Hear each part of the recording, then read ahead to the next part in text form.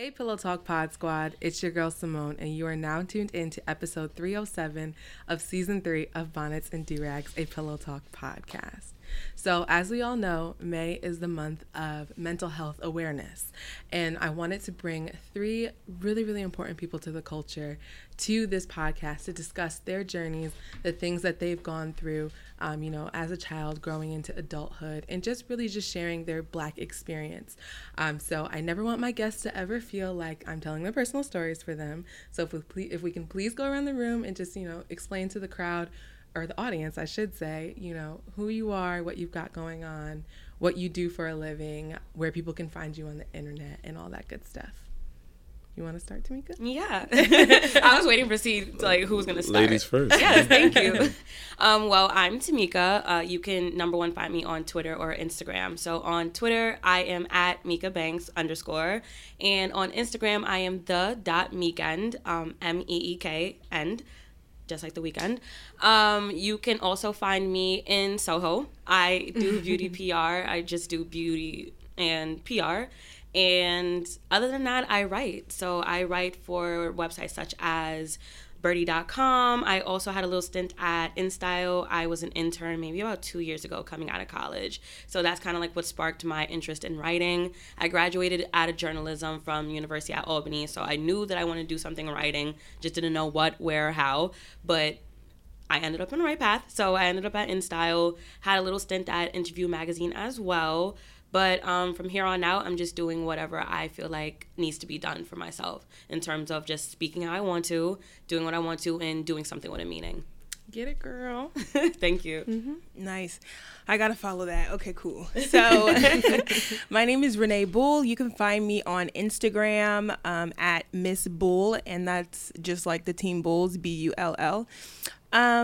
Let's see, what is my life about? I grew up in Delaware, so my biggest mission in life was to get out of Delaware, and I have been successful at doing that. But before I left Delaware, I became the first African American Miss Delaware USA in 2015, which was really awesome because I was able to gain a full ride to school. So that's how I graduated in communications.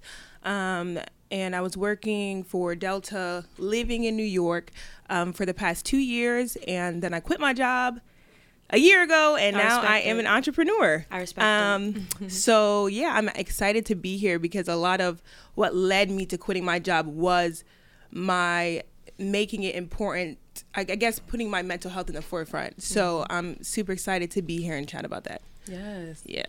How do I follow these two up? How you guys doing? This Irv, personal trainer. I founded my own company called Quantum Leap Fitness. Also founded the NAU Boot Camp, which happens in the city. I've been training for close to about 9 to 10 years. Currently independent. Started my own company after you realize corporate isn't it, and then you start your own way. Been fortunate enough to, work with so many people at this point. Even you, right? Yeah. You've come to class before. You've been to class before, right? Intense. Yeah. I mean, chill. Don't tell them. Honestly, I was gonna say maybe I have to check it out. He's mad fit right now. I hope so. I hope so. My lungs are literally looking at you no. I get paid for this. No. I mean, as of now, I'm blessed. I train out of Soho. I co-own a gym in Elmont, Long Island, and I'm fortunate to work with a lot of the movers and shakers of New York City, I guess, right? So people who have a great influence in New York happen to be clients, whether it's like artist managers, artists, influencers, or whoever. And the only reason that even matters really is because, unfortunately, it takes things like health and fitness to hit a wide scope for people to really understand its importance, right? So if I'm training, everyday people, which is always dope, they're going to change the people around them, yes. And that's always cool. And the beauty is training somebody who has a stronghold, I guess, in New York City, and they now impact hundreds and thousands of people because they're documenting their journey, right? Mm-hmm. And I'm just fortunate to be able to be trusted in that position right now. Right. Look That's at these awesome. influencers in this room. Hey, man. Honestly, I've been Amazing. trying to be an influencer. They get so much Okay, free stuff. listen. Girl, you are an influencer. Okay, I manage influencers, and I'd be like, wait a minute, can we switch real quick? Right, Because right. That's what I'm trying to say. These And their contracts, prices, though. oh my like, God. let's Ooh, just, let's that's not a whole even other get into it. podcast. That's a different Sis, podcast. That's a whole nother podcast. That Listen. influencer Right. check, though. Oh I'll be my back for goodness. that one too. Okay. Yeah. Next Right. season. They live well on That that. thing Right. real. Yes. They live well on Yes, that. and we will get into that later for sure. Because we gotta talk about these Right. Instagram Yeah, models Right. and everything. Right. So I kind of wanted to take it all the way back and start off with talking about our childhood, because whether we believe it or not, a lot of the things that we've been through as children, a lot of the things that we've experienced as children have really molded us to be the men and women that we are today. So I kind of just wanted to talk to each of you about like a quick little backstory of how you grew up, what your home setting was like, and maybe any trauma that you've noticed that was reoccurring in your past that has kind of been prevalent in your future, and how you've been able to cope or remedy that. So I'll start. For me, I'm a small town girl from Albany, New York. That's upstate from the city.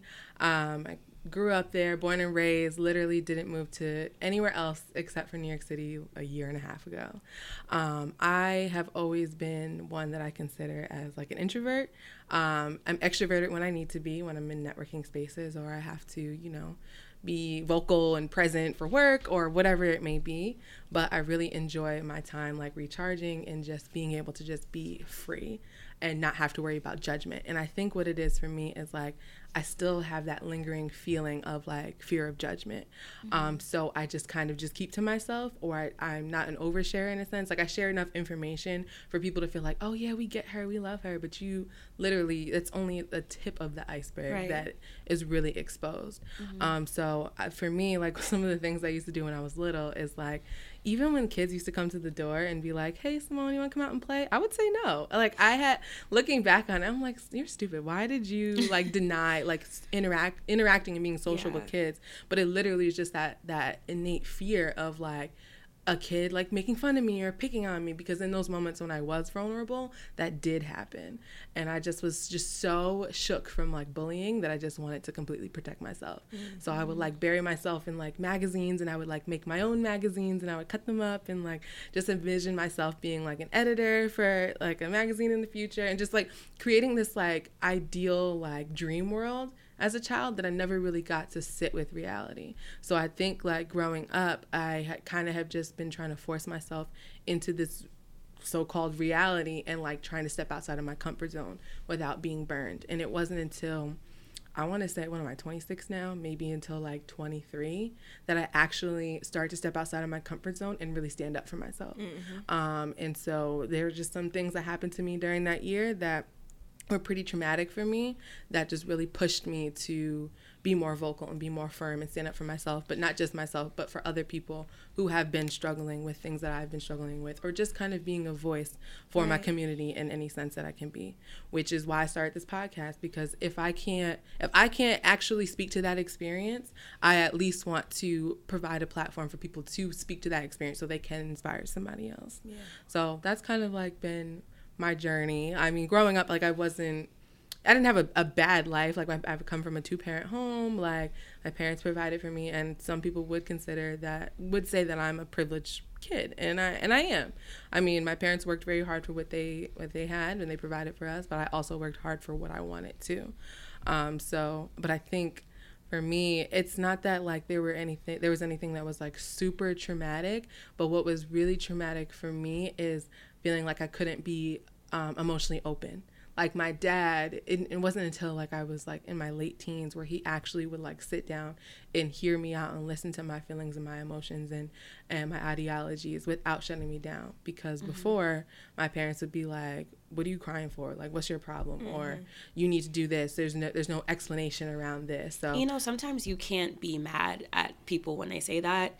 I feel like a lot of the older generation, when they say things like that, is because people said that to them. Yeah. So they're literally going off of what they've been taught. So sometimes, and I've taught myself that too, to like kind of give people like I understand why you're like this. You're not like this because you want to be like this. You're like this because that's what you've been taught. Yeah. It's like a thing that's been taught in like generations. So I just give them that pass. Like, okay, we have a lot of work to do, but that's true. Yeah. But I feel like it's on us to undo that for our parents. I completely agree. Yeah, like I completely agree. it has to stop somewhere, and I really feel like it's going to stop with our generation. For sure. Because we just seem to be just so much more aware, much more self-aware, I should say.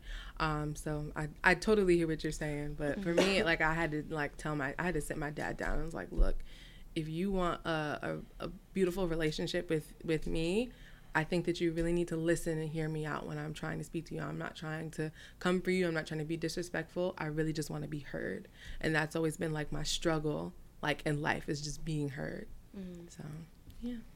I connect with that. Yeah. Yeah. I connect with that a lot. Like, so, I'm one of 7 kids. So I grew up like I guess like the whole time I'm just like, is anyone paying attention? Because there's so many other people to pay attention to.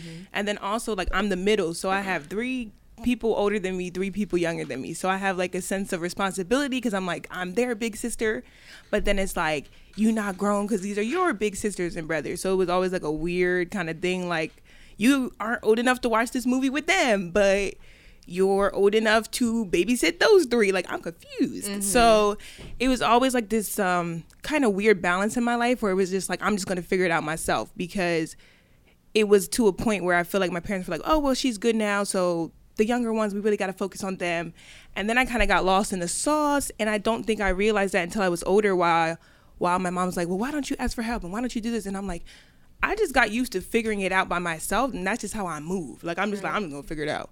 And so I think like now I'm doing a lot of the hard work of like looking at myself and being like, why are you like this? Like, this is not okay. Yeah. And I think because you do something for so long, you do get to a place where you're like, this is how I am. But then you also get to a place of like, this is how I am because of these things. And growing up with a large family and my parents were pastors, I feel like I was just in this like unrealistic, I feel like I grew up in an unrealistic world of like, this is like, we went to church every day and like everyone's, you know, supposed to be a good person because you went like to church. Seemingly perfect lifestyle. Right. And then when I went to high school, everything changed because I went to school with Black kids. I was going to school with all white kids. I was at charter. I went to school with Black kids when I went to high school, and I was like, I have been lied to. I am confused. I have been bamboozled. I have been bamboozled. What is happening? So everything kind of hit me at once. And, you know, I think the biggest thing I've learned now that I'm older is you cannot fault people for what they do not know. Right. My parents, for a long time, I felt like, why didn't they warn me? Because a lot of things happened in high school that I'm just now unpacking that really affected me. And I always thought, like, why didn't they warn me? I feel like they set me up for failure because they presented this world of church and goodness to me. And I went in, and in 9th grade, I'm being sexually assaulted. And I'm confused. And I'm harboring that because I feel like you didn't warn me. You didn't protect me. But I think the hard conversation I had with my mom was, she was like, to be honest, when I married your dad, like, we were virgins. We didn't know anything. Like, that was our first, our relationship was us. We only know us. So what you were going through, we hadn't even seen that before. We didn't even know that existed. And for years, I'm sitting here like, I am confused. Like, but having those conversations now as an adult, I think forgiveness is the biggest tool that you can possess and the biggest key to like self-realization, because there are a lot of things that we're holding against people that they didn't know that they could have done something differently to help you, you know? Right. So I guess that's like a little bit about my youth, but you know, yeah, I'm doing a lot of the hard work right now. So I'm in the midst of it. Yeah. I think I have like a conjoined like experience from both of you. Like I had like a couple years where I was like an introvert, but I'm an extrovert. Like I'm always like the energetic one. I was always the person outside playing. I would probably knock on your door. And like I also did have a religious mom. So my mom grew up as a Jehovah's Witness. My mom's whole sided family. So my grandfather, my grandmother, my uncle, my cousins, everybody else. My mother, she's the only one in the family that did not marry within the religion. So it took me a while, and I had to like actually like backtrack into my mom's past, into my dad's past, to kind of understand like their parenting styles, to understand like their relationship and everything else, because I felt like bamboozled. Yeah. I like growing up, your parents like your heroes, you know, and like you look at them this one way, like that is my superwoman, my Superman. Like I look at them with like so much respect, and then like towards like the ending, not like the ending, but like as you're like growing up, they start to make mistakes, or like they do different things, or like they're not doing things like the way they used to, like it's different, and you're like, wait, what's going on with my heroes? Like why are they doing this? So for me, like growing up, my parents, for as much as I can remember, my parents' relationship was like always rocky. From like my childhood, you know, like those little memories that you remember from like childhood, like bits and pieces. I remember like bits and pieces of like being like really happy. Like I was like attached to my dad. I used to always like follow him everywhere. Like I remember like I have like a scar on my arm because he was on his way out to like go to Europe. And I wanted to say bye to him so bad that I ran out of the house, but I ran right next to the iron. So I like skidded past it, but like I kept running. And I just wanted to go say bye to my dad. And like I used to be like really attached to my mom too. Like my mom used to work really late hours. So whenever she was home, it was a good day. And then I remember like a period maybe like in, I want to say like middle school, where like I just lost that connection with my parents. Like I was no longer like the daddy's girl, the mommy's girl. Like they were just always working, and they were like always stressed out, and like they were like always fighting. So there was not really that like time that I like had with them where I could be like, oh my God, like this is great. It was more so like, let's find something to distract Tamika from like everything that's happening, and like let's deal with this like amongst ourselves. So my parents would put me in like camp, and they would put me like after school programs.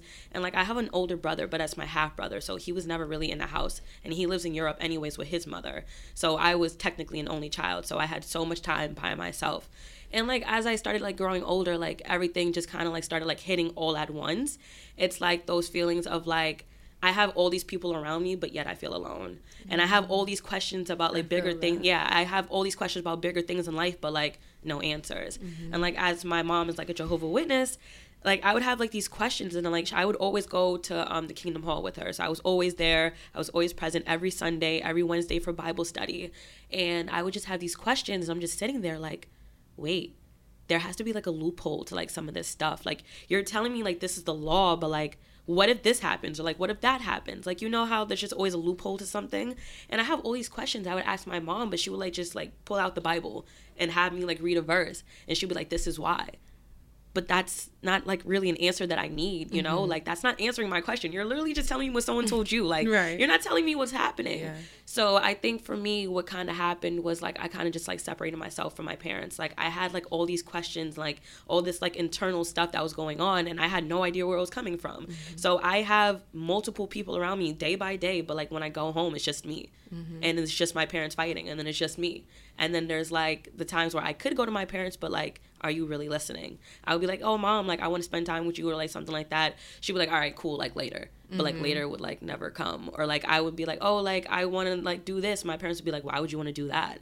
Or like they would just like call me out on like little things. So I kind of felt invalidated. And like I think like most of my trauma started from feeling invalidated. It came from like me saying something like, you made me feel like this today, and they're like, no, I didn't. How are you gonna tell me how I felt? Like even as a child, like I have feelings too, and like I feel like that's where most of my trauma started, where I started suppressing my feelings or like my emotions, because I felt like, well, no one's gonna listen anyways, or no one's gonna understand what I'm seeing anyway. So I would just like tuck it down. So if my parents were fighting and like I am crying because like I don't want to see this, like I would just go in my room and just cry by myself. Or like if my dad said something to hurt my mom and like I knew that was really hurtful, I wouldn't call him out on it. I would just go to my room and just like think about it to myself.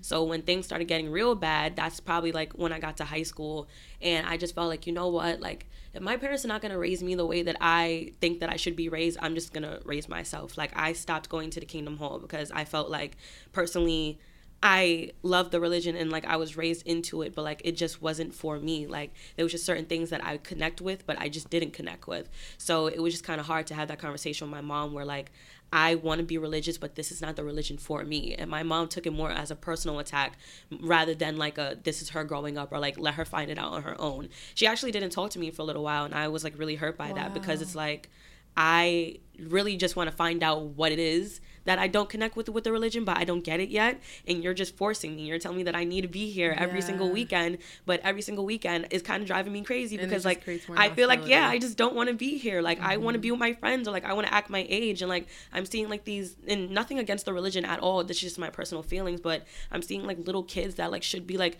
celebrating their birthdays, or I want to celebrate my birthday, or like I want to do certain things, and like you can't do it. And it's just like all these laws. And I understand what you're telling me as to why it's happening, but I want to know why it's happening. Like there's like I'm trying to figure out the deeper meaning for myself.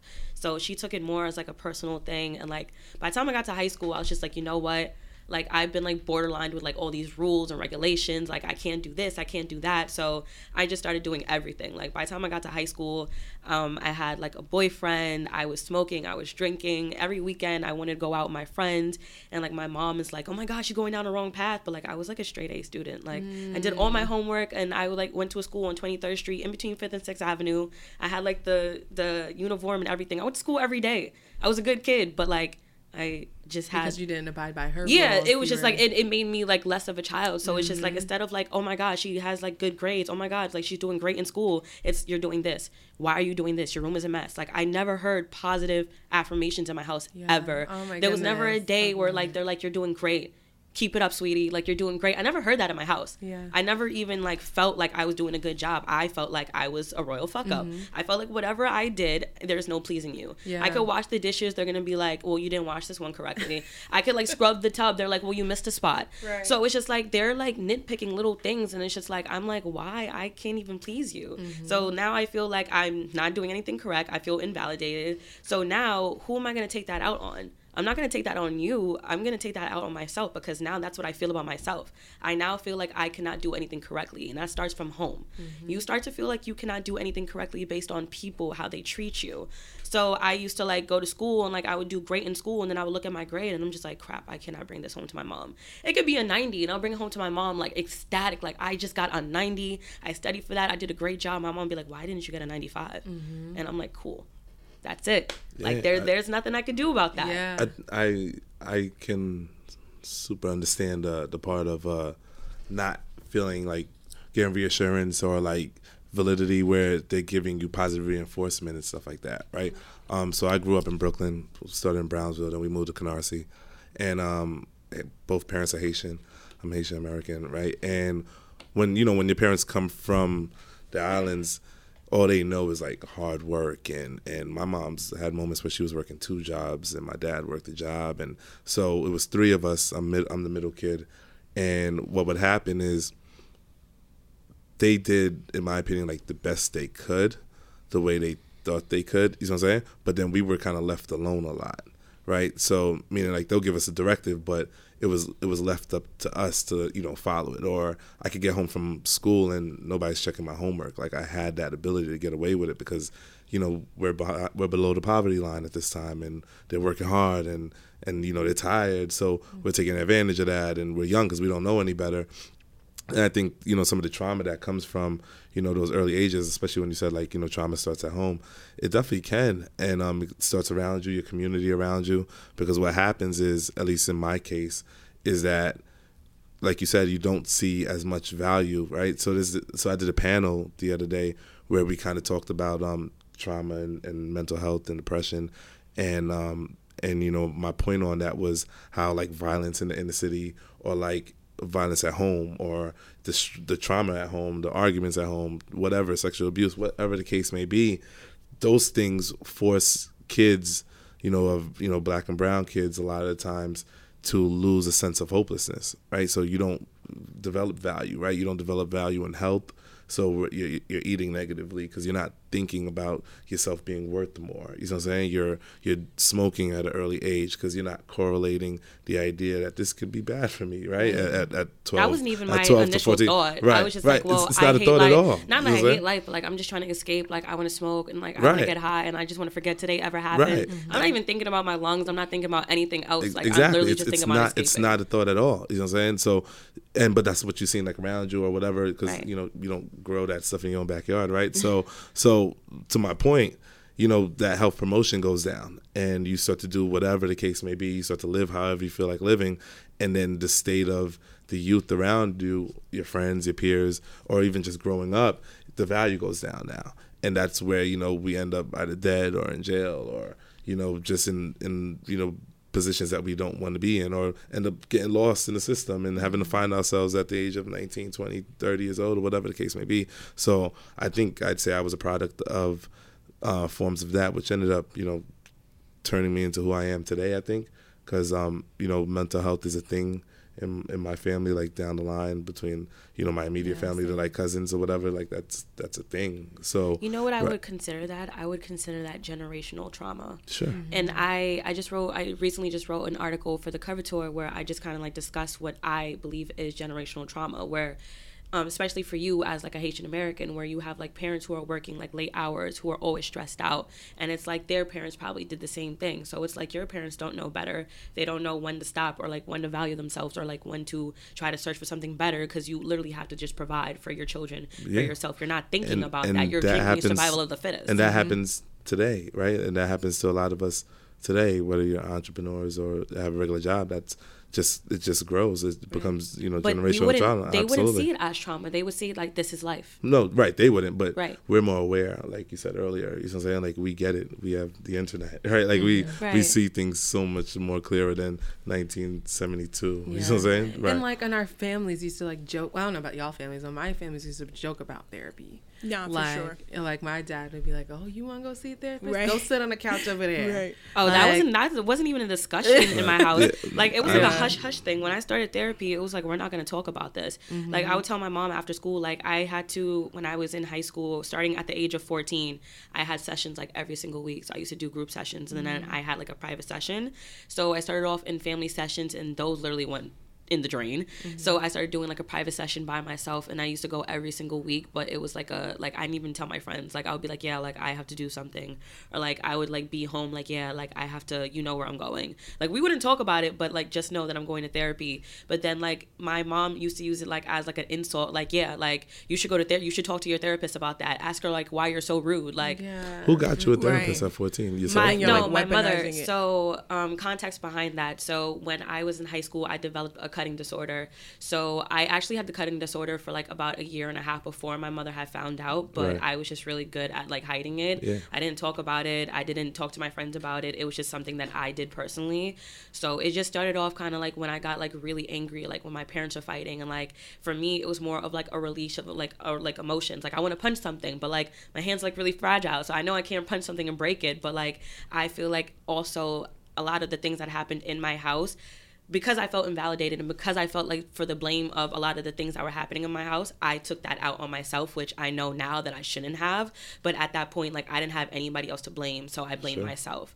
So I used to like just take a lot of the things that happened to me out on myself. So I used to cut myself, and once I really developed a habit and it was happening all the time, that's kind of like when I started like just really hiding it better than I would have before. So I'm talking about like wearing long sleeves, and like when I was in high school, like I used to have a uniform. So I had long sleeve shirts and short sleeves, but we used to have cardigans. So I would always wear my cardigan, and I would always make sure that I have my hoodie on or my cardigan, and nobody asked me questions. Nobody even like thought to ask me a question.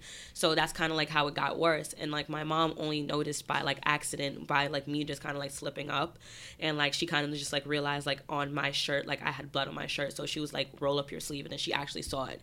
So my mom actually never asked me, and it's kind of funny because I thought about it recently, and I was like, I don't even talk to my mom about it ever. Like, we never talked about it again from that point on. But because it's so taboo, like for most Black people, like things like that are taboo. So we don't want to talk about it. We want to act like it didn't happen. But my mom, like literally, she saw it. She was just like, okay, great. This is more on my plate. Like, she just added, like, she acted like it was a burden, like, on her. So she put it in the back of her mind. She brought me to a therapist the following week, and then I just started my sessions from there. And I've been with the same therapist ever since. So if I'm turning 24 this year, so that's gonna make 10 years. Wow, that is amazing. Yeah, and it's a woman of color as well. So like I like to view her as my second mom, kind of. Like, I have like my mom, but like I feel like God actually just brought her to me. Like in that whole office when I first started, she's like the only Black woman in that office, which is amazing, by the way. It's very sad growing up to actually like witness that. She's the only Black woman there. There's other Black people there, but she's like the only one that was actually doing sessions. But like I used to think, like, I think God actually brought her to me because like He gave me what I needed needed when I needed it. And like, she was literally like that driving person. Like, if something good happened to me, I wouldn't be like, oh my God, let me go tell my mom. Like, let me go tell my therapist. Like, I know she's going to be like so proud of me because she's like seeing like this whole progress within me. So like, for me, therapy became less of like a chore. Like, at first I didn't want to go, but it became less of a chore and more of like okay, I actually do need this. Like, I need to go. And like, there would be like times where I like call myself out on stuff. I'm like, all right, you're bugging out. Like, you need to go to therapy. Or like, I know that I'm going down like a bad path. And I'm like, yeah, no, make an appointment now. Like, you got to do this. It became less of a I need to be there, or like, I want to be there. Like, I need to be better. I want to be better. That's, wow, so important. Do either one of you go to therapy? No, I don't go to therapy. I think it's important. I mean, like, you know, just even wondering on the initial thoughts of therapy and stuff like that. I think there's like a lot of stigmatism behind it. Like, I mean, growing up, absolutely. Even to this day, absolutely. I think it's getting better. Yeah. I have a different stance towards like therapy, I think, because I think it's important. But what do you view it as? What do you mean? Like, when you think therapy, like, what do you think? Like, in your mind? I think it's one of those things that can be highly needed for somebody to flush their thoughts out, just understand themselves better. I think it's completely normal, and I think it's a positive thing for anybody that goes. I think I just sit in a different position about it, only because of my career at this point, because a lot of mental health diseases and mental health period, therapy related, a lot of these things start from health and fitness and nutrition. And that's where it just goes into things like dopamine and endorphins, which are actually considered like antidepressants, right? So a lot of times, for me, my stance is coping is important, which is where therapy comes in. But I have more of a stance on prevention. So for me, it's all right, what do we do culturally to lessen the need for these things, right? To lessen the drugs, to lessen the need for therapy, to lessen the need for, to be diagnosed with mental health illnesses, right? Because a lot of these things are health related, right? So, the brain is a real thing, right? It's a powerful thing. The gut is a powerful thing. And those things don't get enough attention.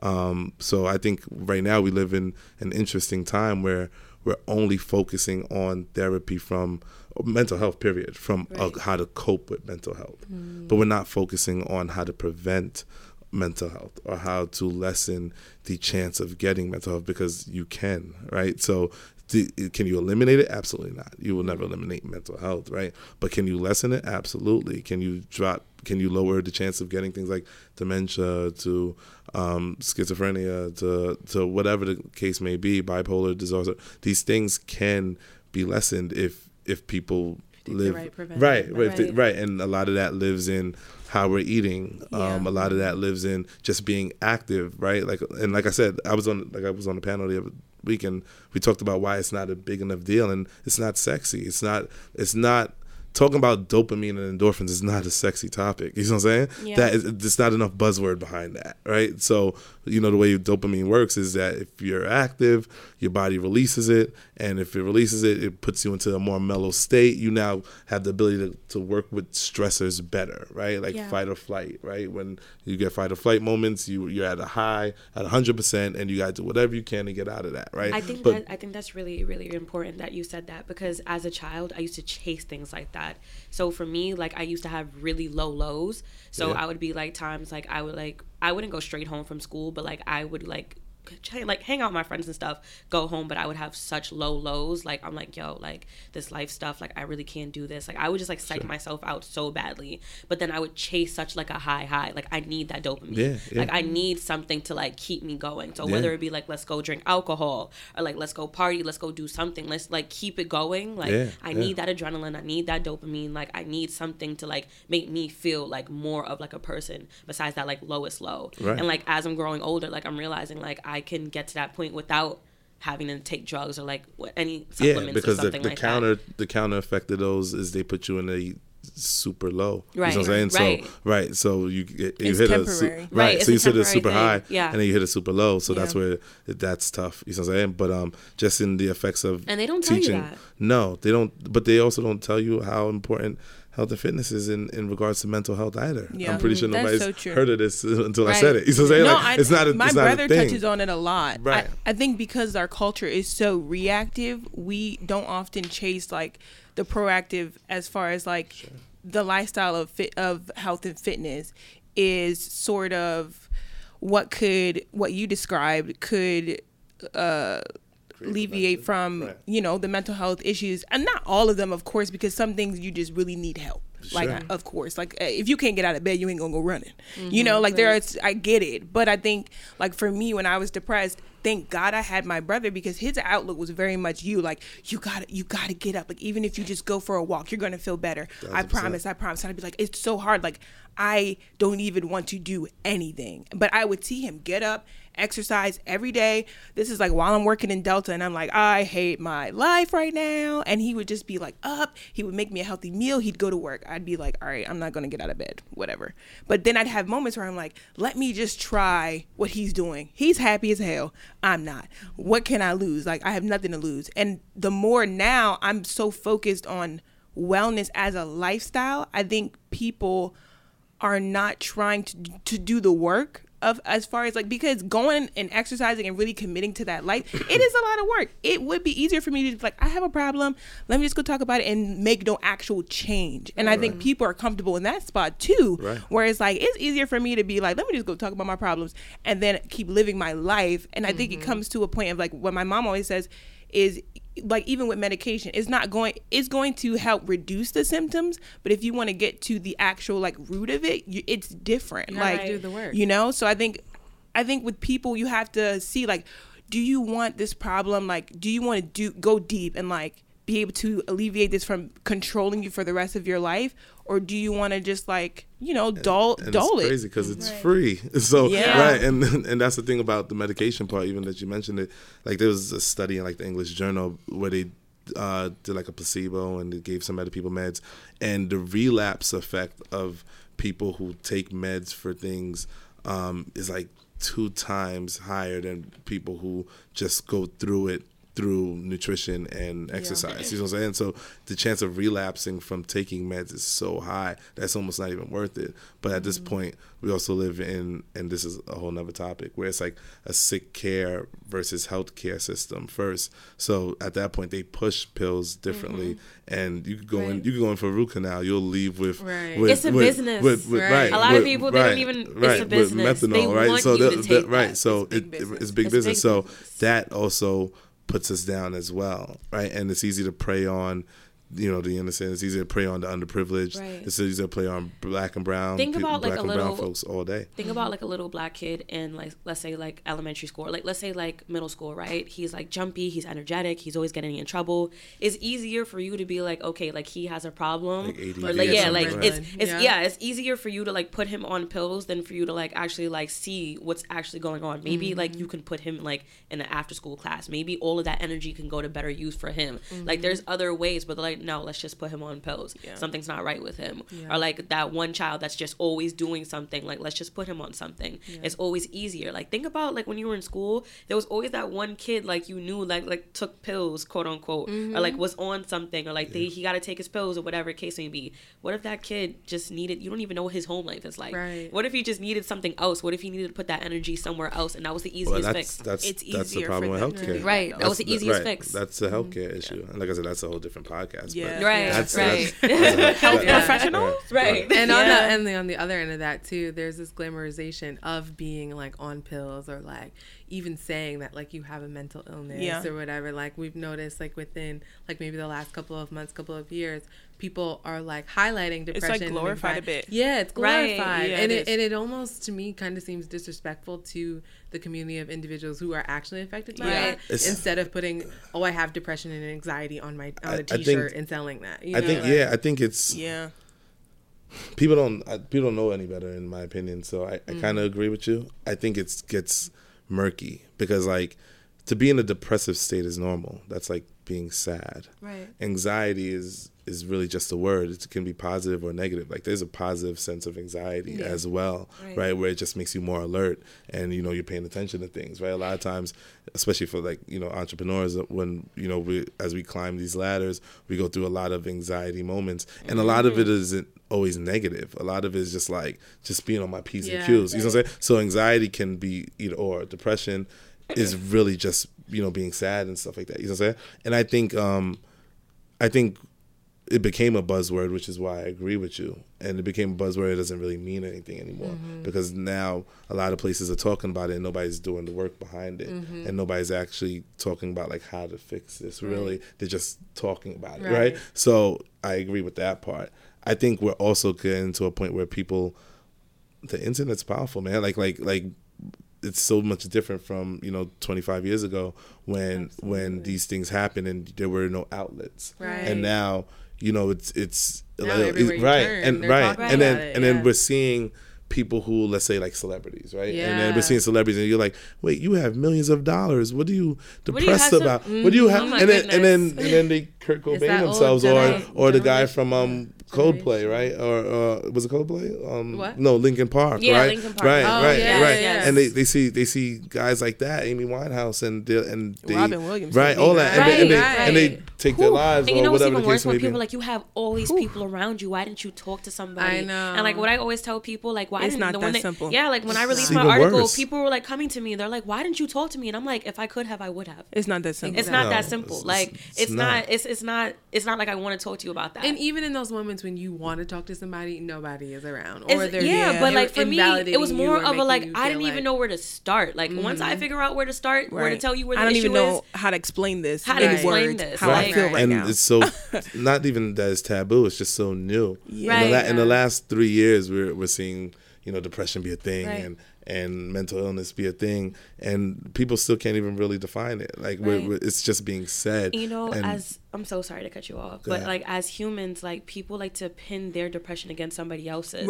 Right. So that's why it's hard to explain it to someone, because something that I'm having a hard time with, or something that's hurting me, something that is deep down like ailing me, may seem like something very like simple to you, but we don't connect the same, or we're not thinking the same. Like our thought process is different. So the farther it takes me to get to something, or the farther I have to like go to like get over something, it might be simple for you. So people like to pin their like depression against each other, like, or like whatever's going on, like, oh, you have it easy, guess what's going on with me? Like, listen, we're both actually hurting, and we both need to seek like some type of help, or like we both need to do better for ourselves. It makes no sense for me to sit here and be like, oh, like your depression doesn't matter to me because mine is worse, or like my situation is worse. Guess what? We both have bad situations. How do we get out of it together? And that's how it's hard to get to people, because it's like, I'm gonna sit here and tell you about something, you'd be like, well, it's an easy solve.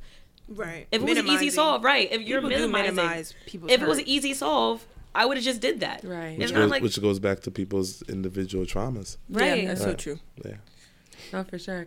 So speaking about like the internet and how powerful it is, obviously with this new age of social media, there's coming this wave of body dysmorphia, like with Snapchat filters.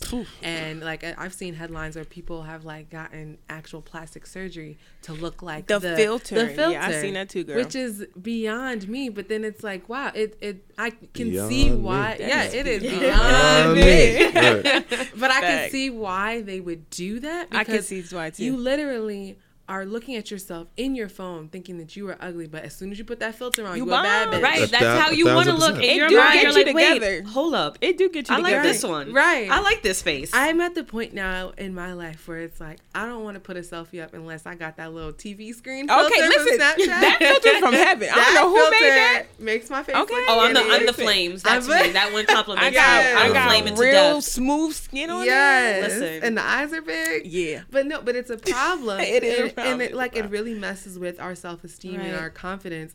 And so It can. Yeah, it can. Right. As much as you allow it. Because imagine having that Snapchat filter all the time, and then someone takes a picture of you, you look at it, and you're like, ooh. That's how I feel all the time. Oh, okay. It's like to the point now where it's like, I don't want to take pictures with people like that I can't direct, because it's like, if y'all don't get my good side or it doesn't have a filter on it, it's not going up anywhere. I'm about to make y'all sign. I used to be like that too, where I used to take pictures of my friends, but I'm just like, ooh, maybe not. Like, I'll take the picture. I got y'all. Yeah. Like, I don't really feel like being in the picture, but nowadays I'm just like, listen, like, I looked how I looked. Put it up. Whatever. Because I still look like this in real life anyway. So you're either going to see it online or in real life, and that's it. Yeah, I think social media obviously changed the game for that. Yeah. And Instagram, and I've said this for years, Instagram is probably one of the greatest things and worst things that ever happened to our society, culture, right? To culture. Because sure. what happens is the vanity from it, right?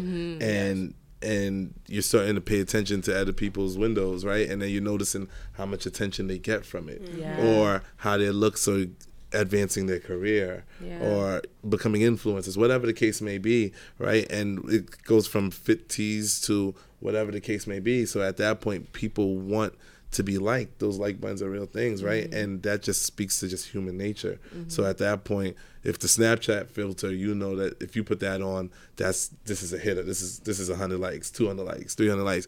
You're gonna run with that filter because you know what I'm saying. So at that point, that affects the youth growing up behind us, right? Because now they're seeing it where it's like, oh, that's what it takes to be pretty, right? Body augmentation or whatever. And it's not even that I have a problem with body augmentation per se, but people are seeing that in the wrong light. Like I remember Dove had a campaign where they required celebrities and other people to like not post so much, kind of, or like to state that it isn't what it appears to be, because they realize that it's affecting kids behind who are more impressionable, or 16 or 15. Because to be honest with you, kids are getting cell phones. The kids are going to be getting cell phones earlier every 5 to 10 years. Right. So for us, and I don't know about you guys, we were getting. I'm 32, so we were getting cell phones probably around like 16, 18. I'm younger, so I got mine in middle school. Bingo, apps. Right. There were no apps. My niece is I had a chocolate phone. Right. My niece is 9 and she has a cell phone. Right. Yeah. So that's what I'm saying. It's my daughter's 2 and completely knows how to open up my phone and slide over to YouTube and then find it. Like she. Let's talk about how I have a goddaughter that's 6 months and she knows how to tap it. Yeah. Like she taps it. Yeah, my daughter too. So she knows how to open up the iPad and go find the YouTube, and so it's as technology grows, because it's getting faster, and I fully understand that. It also has the hindrance where it's like, things like body dysmorphia is going to become more prevalent going forward, or unless people speak out about it, maybe, right? But these things are going to happen on a larger scale, because a new kid gets a cell phone every minute of the day. You know what I'm saying? A new kid turns 16 and gets a cell phone every day. Right now, there are 1,000 kids that are leaving the T-Mobile store right now, as we're here, right now with their mom right now getting their first cell phone. You know what I'm saying? So then they're uploading the IGs and they're uploading the Twitters, and they're seeing these type of things, and they're not old enough, because the frontal cortex isn't developed enough to be able to process this. You know what I'm saying? So at this point, they just think this is what is normal, or this is what reality is, and they don't know how to differentiate, like, oh, this is kind of like for play. You know what I'm saying? Like, that kind of makes me think about like the likes, like the conversation about the likes, how they want to take away the likes. I'm like totally for that. I'm totally for that too. Like, I feel like in terms of just like people comparing themselves to other, like, you could take a picture and then like it could be a bomb picture, right? Yeah. And like you have a good following, you have your friends, maybe like 100 people like it, and then like you have like another girl that like takes like a picture and like 1,000 people like it, and you're like, what the fuck? What did I do wrong? Or like, what am I not doing and that she's doing? Or like, what? Yeah, it's a competitive thing. So you can like, you're feeling competitive. Like, when I take this picture, I have to edit it. It has to be like top notch. I have to look top notch because I'm gonna get these likes. Sure. And then like you don't get those likes, and now you're like mad at yourself because like, crap, like why is she still getting like 1,000 likes? Or like, why am I not getting likes? Like, it's not that serious. Right. I wanted to field the question back to you though, Renee, especially because you competed for Miss USA Delaware. I competed for Miss U. So Yeah, so Miss USA is the national pageant. Okay. So Miss Delaware USA is what qualified me to compete at Miss USA. Got it. Yeah. So I just so I wanted to know how society's beauty standards have affected you personally, especially during your competition in a beauty pageant. So this is what I would say about social media. I think that people are like, social media is the problem. Social media is the problem. I think social media just magnifies the personal, I feel like, I guess the way we look at ourselves personally, it just magnifies it. So there are people that will post something on Instagram and they will feel like, I mean, it was cute to me, whether I get likes or not, whatever, like it doesn't bother them. There are people who will post and it will ruin their entire day. It's how you view yourself. The app only magnifies that. I think when I competed, I wasn't even like on, I guess I don't know, Instagram wasn't that big of a deal for me, but I remember, because you're competing against 50 other women, right? There would be these moments where I would just be on Instagram stalking women for 2 hours, like just looking at all the other states and being like, oh, she's working out, I should start doing that. Oh, her hair looks nice, maybe I should change my hair color. And then you have people who are like coaching you, who are sending you other girls and like, oh, maybe you should try something like that, maybe you should. And it came to a point where it was like, I can either do this for the rest of my reign, which is only 12 months, so it's like my experience of having this title is only a year. Am I going to spend that time comparing myself to all these other women, or am I going to be really, really happy with developing who I am and putting that out to the world for others to be like, well, this is who Renee is, and she's okay with that. And I think the biggest thing for me is like, when I was competing, the standard of like, because we have to do swimsuit, we have to do, so on stage, if you guys aren't familiar with Miss USA, you have to do swimsuit, you have to do gown, and then there's like a private interview.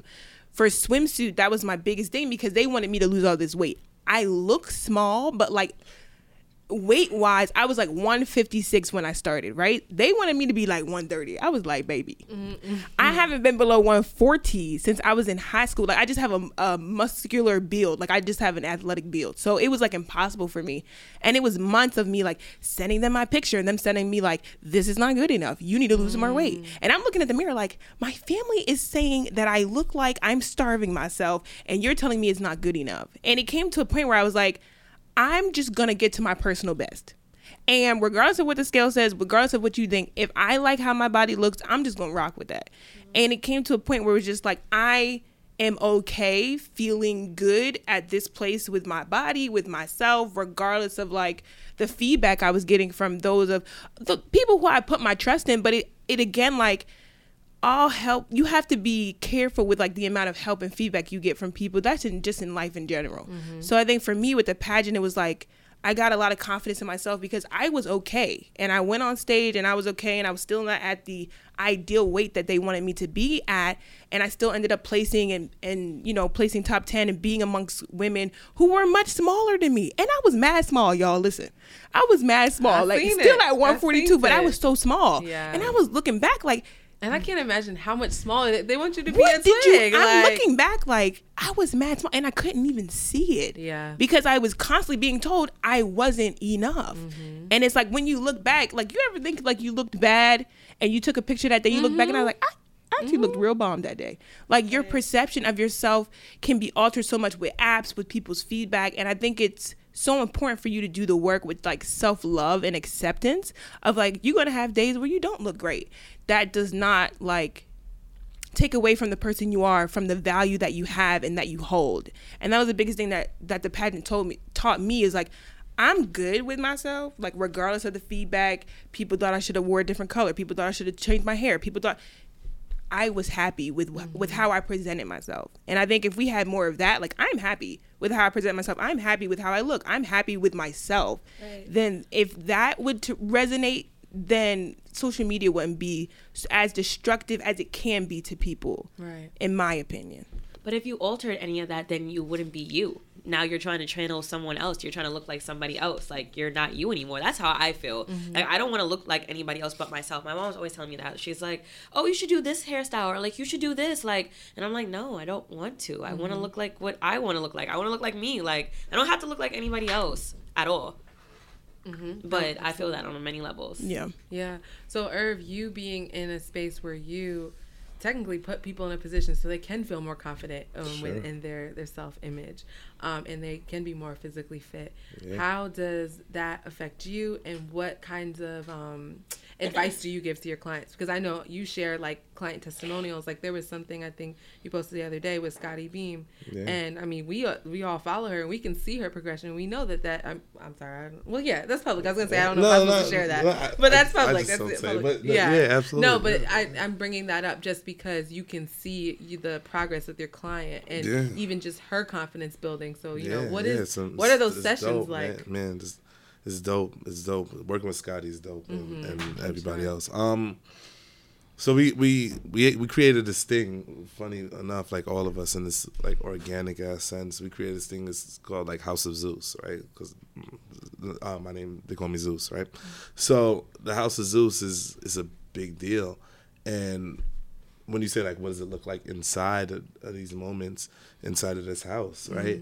There's a lot of learning and unlearning that we go through. You know, I'm a big proprietor of like understanding the mind before the body. I don't care about the weight loss, right? I don't care. That's gonna come. That's what I'm here for. That's actually what you paid me for. I don't care about that, right? I care about the mental component behind this, right? So like with all clients, you know, I ask them questions from like, how do you think this is gonna change your life outside of just losing weight, right? Or like even with a Scotty or whatever, we had those conversations like, what does weight loss mean to you career-wise? Like, what does this do for you in that space? Or like even with the guys that I train, because you know I train guys that are in front of a camera too, right? A lot of my clients are in front of a camera, and at this point, you know, they got to deal with that stigma, or like they got to pay attention to like how people perceive them, or you know I read the comments on like on some of their stuff and what people say about them or whatever the case may be, more or less before we started. But yeah, so a lot of it is kind of like reassessing and then reaffirming like the love of self, kind of like you said, right? And a lot of what we do, we build this thing called the foundation, right? And when we're building the foundation to our house, a lot of it starts with just like how you feel about you. You know, how this is probably one of the hardest things you'll ever do in your life, but at the same time, you're going to become a different person through this. And, you know, we use this term where we call it like we're on the road, right? So like she wrote, like, you know, she's like, I'm on my way or something like that, right? Because it comes from this thing that we say, I'm on the road, which is like, you know, we're driving this car, and on this car, it's like this, you know, highway to life that we take right now. And through it, we're going to go through a lot, bro. We're going to go through dips and turns and ups and downs. You're going to have moments where you hate me. You're going to have moments where you love me. We're going to challenge. Mentally, I'm going to challenge you. I'm going to be on your neck sometimes. These things are going to happen. But through all of this, you're going to learn like the utmost level of like self-love. Through all this, you're going to learn the utmost level of just how to respond to challenges, how to respond to stressors, how to respond to naysayers. It's a cultural thing in this house, to be honest with you, at this point, right? Like, it's not even just training. It's, which is, I think, why I've been able, or you've been able to see it, right? Why I've been able to grow so big with this at this point is because, you know, when people get here, they leave different, and you know, that's something I'm super proud of. Yeah, no. You know what that Remarkable. sounds like? That sounds like therapy. It is. It It is really therapy. is. Because that's legit how it Mind, was body, for and me. soul. Yeah, mind, body, and soul. It I mean, is, yeah. it was less body because all I had to do was just take the train there. But Right. it was more like very challenging. Like my therapist used to ask me like the hardest questions. Like I would just want to talk about my day. Like I had a great day at school, and then she'll be like, "How's your mom?" And I'm like, "Oh, she's good." She's like, "How's dad?" And I'm like, "Oh, he's good." And then she's like, "How's home?" I'm like, all right. And then she would start getting to the nitty gritty, and then she'll start asking me like questions, and I'll actually have to like think about it. And like sometimes I would be like so upset at her, and I'm like, why would you ask that? Like I was having such a good day, and now I'm leaving in tears. But like it was like one of those things where like you have to think about this, or, like you have to break it down. And you were to build coping. it. At the end of the day. Yeah. So it was just like I had to like break that down to get that back up. Like I had to allow myself to be vulnerable and like to allow myself to feel emotion, because that's what I was running from. Right. So I think that's really cool. Yeah, no, which brings me back, right? If we circle back, how I talked about the idea of health and fitness becoming one of those levels of therapy for me. You know what I'm saying? Like in what I see, right? Which plays to exactly what you said, and it is like therapy. I've watched clients cry all the time. I've watched clients storm out of sessions all the time. Yeah. I've seen it all. I'd be crying. Yeah, I've seen it all. Just even from conversation, not even from Yeah. like the workout. Yeah. Just those conversations of feeling like you can't. It's and then, mental. And right, Yeah. right, and I've seen it. And then they wipe the tears and they get back to work. Yeah. So that happens a lot, and it is like therapy because at this point, I hear about your boyfriend issues. I hear about your girlfriend issues. I hear about your home issues. I hear about like your upbringing. Right, clients tell me everything, and in this place, you're sworn. It's NDAs at this point. Right? I know, right. No, it's You're certified. Right. I mean, at this Client point, trainer privilege. right. No, right. Right, I yeah. guess with the clients that I get to train at this point, that shit is like NDA level. Right. But we. You training Beyonce? Hey man. You know he cannot No, I disclose mean, that on his podcast. No, right. We're gonna talk about it offline. No funny shit. If Blink twice. I was, I'm pretty sure it wouldn't be public. Right. But no, but Blink twice. I also, I mean, on a side note, I have clients that I can't name. You know what I'm saying? Right. Like, No, I know. right. No, I have clients that I don't put on Instagram. I have course, clients that I train that people don't know I train them, and we're perfectly comfortable with Yeah. that. You know what I'm saying? So it just depends. Right. So Tamika, I did want to ask you, what do you think the biggest thing your therapist unlocked out of you? Ooh, that's a good one. What's crazy is that like nowadays, like I come to her and like I tell her what I think my problem is. I'm like, yeah, like I can't commit because this, that, and the third. And she'll be like, wow, so like you're very self-aware. Like I became very self-aware after a point. But I think for me, what it was more so like how my relationship with my parents actually like changed how I felt about myself. So there would be times where like we'd be talking and like she's like, oh, like let's say for like the invalidation. So for me, one of my biggest things as like going into adulthood, which I realized like in college, is that like if I felt like I was going to be invalidated, I would just like forfeit that conversation. So let's say like in a relationship, like if I'm telling you like, like I like need this, I need that, and like you're like, well, no, you don't. Or like there would be like times like people would be like, yeah, like you're asking for a lot, or like all this other stuff, and I feel like I'm being invalidated, I wouldn't ask again. Or like I just feel like, okay, like I'm gonna take what I can get because obviously like that's what I'm getting. So I'm just Doesn't hurt anyone but you. Then that's not hurting anybody else but me. So I'm so sorry. So for me, I had a relationship in high school, and like it was like really traumatic because like I was going through what I was going through, and like he actually didn't know until like maybe like halfway into our relationship. Like I told him, and then he was just like, what? Like I spend every day with you. How didn't I notice? About you cutting? Yes, about me okay. cutting. So he just never knew, and like he felt bad for himself because like he's just like, wow, like I spend every day with you, and I had no idea. But like for me, I just didn't want to tell him because like I felt like he was gonna invalidate me or like tell me that like I'm crazy or like something like that. So for me, the big thing that she unlocked was the validation. Like I feel like right now, I cannot tell you how I feel because you're going to tell me that it's not true.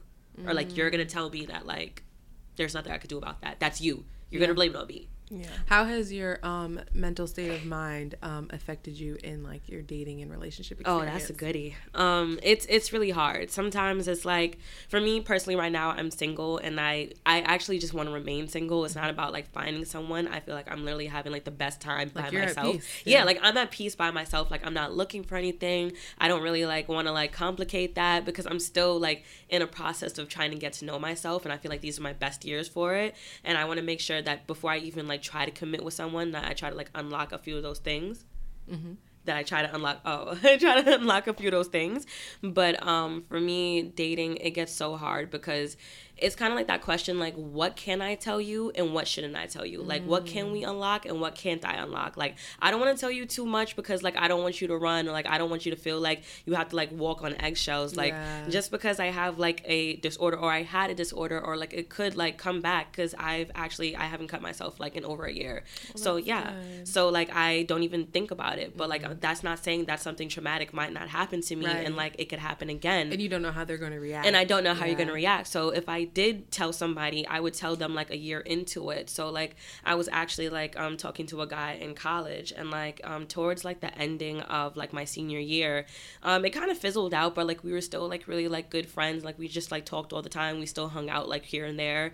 It was on and off, but like we were just like really good friends. And like on my way out, I was just like, I don't know where I'm about to go, but I don't want to go back home. Like, that was like my biggest fear, was like going back home, because that's where like the root of like all my issues had started. And like while I was in school, like I did have like certain times where like my cutting did flare up, but like I was like doing good. Like I was like months in, like nothing happened. Like I was like in a good place, and like I felt like going home was gonna ruin that. So I was like really like apprehensive about going back home.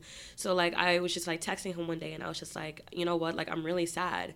And I swear to God, I'll never forget this, because this is just like the daily things that you deal with in dating, when people just don't know how to like react to certain things. But he was just like, well, stop being sad. Oh, honey. And I was like, all right, I'm gonna work on that. You are a genius. You literally just encoded that. I'm gonna work on that. But at that very moment, it just showed me that like at that point he wasn't mature. He wasn't mature enough like to actually like deal with something like that. And like the funny thing is, like I knew that like he did like deal with things like that, not like what I had going on, but like, you know, everybody has like their depressive states, like we said before.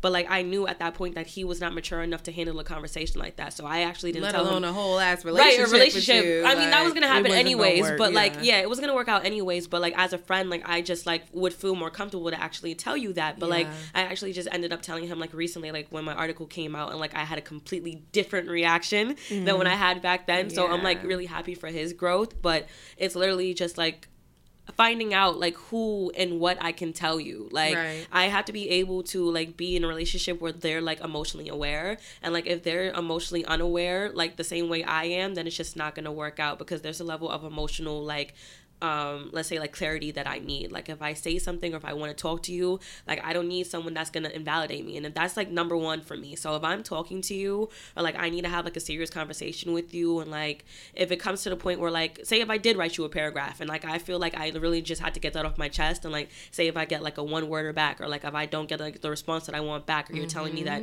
all right, like I'm blowing it out of proportion, like I'm not blowing it out of proportion, I'm telling you what I feel, like I'm telling you what I'm thinking, and like I need you to like literally like read into that and see where you fit into that, because there's two of us in this situation. So if I'm saying something, I'm not making that shit up. If you feel like I'm making that shit up, okay. But, like, I swear to God, I'm not making this shit up. Like, it's two of us in this shit. Like, you have to figure out where you fit into what I just said. Like, if I'm letting you know how you're making me feel, that's what I'm saying. I'm not changing what I just said. So, like, if I write you and I say, okay, this is how you made me feel, and, like, it takes you, like, a day or more to respond, or, like, you say that I have to think about my response, like, okay, then I'm just going to think about, like, my place in your life, because obviously it's just, like, not there.